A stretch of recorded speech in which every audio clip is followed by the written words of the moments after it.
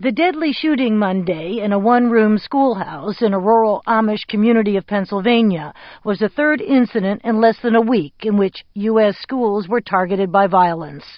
The events have triggered alarm bells among millions of Americans seeking ways to prevent a recurrence of these fatal attacks. In the most recent shooting, the gunman went to the Amish school with the intent to kill. The incident left 5 girls and the shooter dead.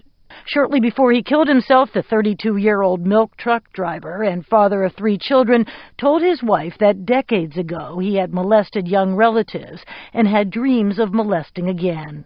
Forensic psychiatrist Keith Aldo says mental health problems, especially among young people, too often go ignored and untreated. Everybody in the class often knows who the troubled kids are. Parents often know. Teachers know, and if anything, we should know now there's a preventive bit of medicine, psychological medicine, to be dispensed in our classrooms earlier than we've been doing. Aldo urges parents and teachers to talk more openly about problems that could erupt into school violence. He says unresolved issues can continue to haunt a child throughout life.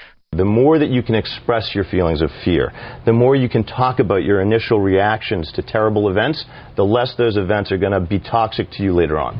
Aldo says airing such concerns helps build a stronger and safer community. Kenneth Trump, president of National School Safety and Security Services, agrees. Schools can be the safest place in the community, but it doesn't happen by magic, and it doesn't happen by just saying that. It happens by making sure that the first and best line of defense is a well-trained, highly alert school staff and student body who are aware to changes in behaviors of other students, as well as strangers who are walking around in the parking lots and the hallways of our schools. Trump urges that parents take a proactive stand with school administrators. Make sure that they don't just have safety committees and crisis teams on paper and plans on paper, but that they're actually training their staff, that they're working with their police and their public safety officials and mental health professionals, and actually actively involved in dealing with school safety and not just having plans sitting up on a shelf collecting dust. The media must also shoulder the responsibility for reporting events honestly, says Scott Libben, a faculty member of the Poynter Institute, which offers short courses for journalists on such subjects as ethics and leadership. He says the public is best served when news operations dutifully report facts, not rumors, in an unfolding story. We can certainly offer context. We can provide background. We can help viewers understand the images they're seeing. But at the same time, we have to be very conscious of the fact that the very presence of the media can affect outcomes.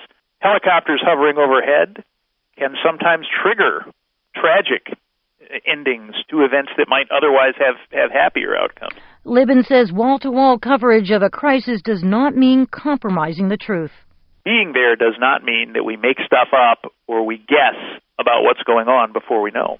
So in the Amish story, for example, Libben suggests reporters avoid speculation. Things like, an acknowledgement, an explanation of the unique cultural and religious values that the Amish community has, followed by a suggestion that, this incident has just shattered those beliefs and those values. I heard that this morning. Well, on what grounds did anyone reach that conclusion? I haven't heard anyone from the Amish community say our values and our beliefs have been shattered. That may have seemed like an empathetic thing to say, but I think it's an irresponsible thing to say. Libben says an informed community is a healthier one that can better resolve its problems. The Bush administration announced Tuesday that it will convene soon a panel of national experts to discuss steps to curb school violence and to help communities deal with its aftermath. I'm Roseanne Skirbel.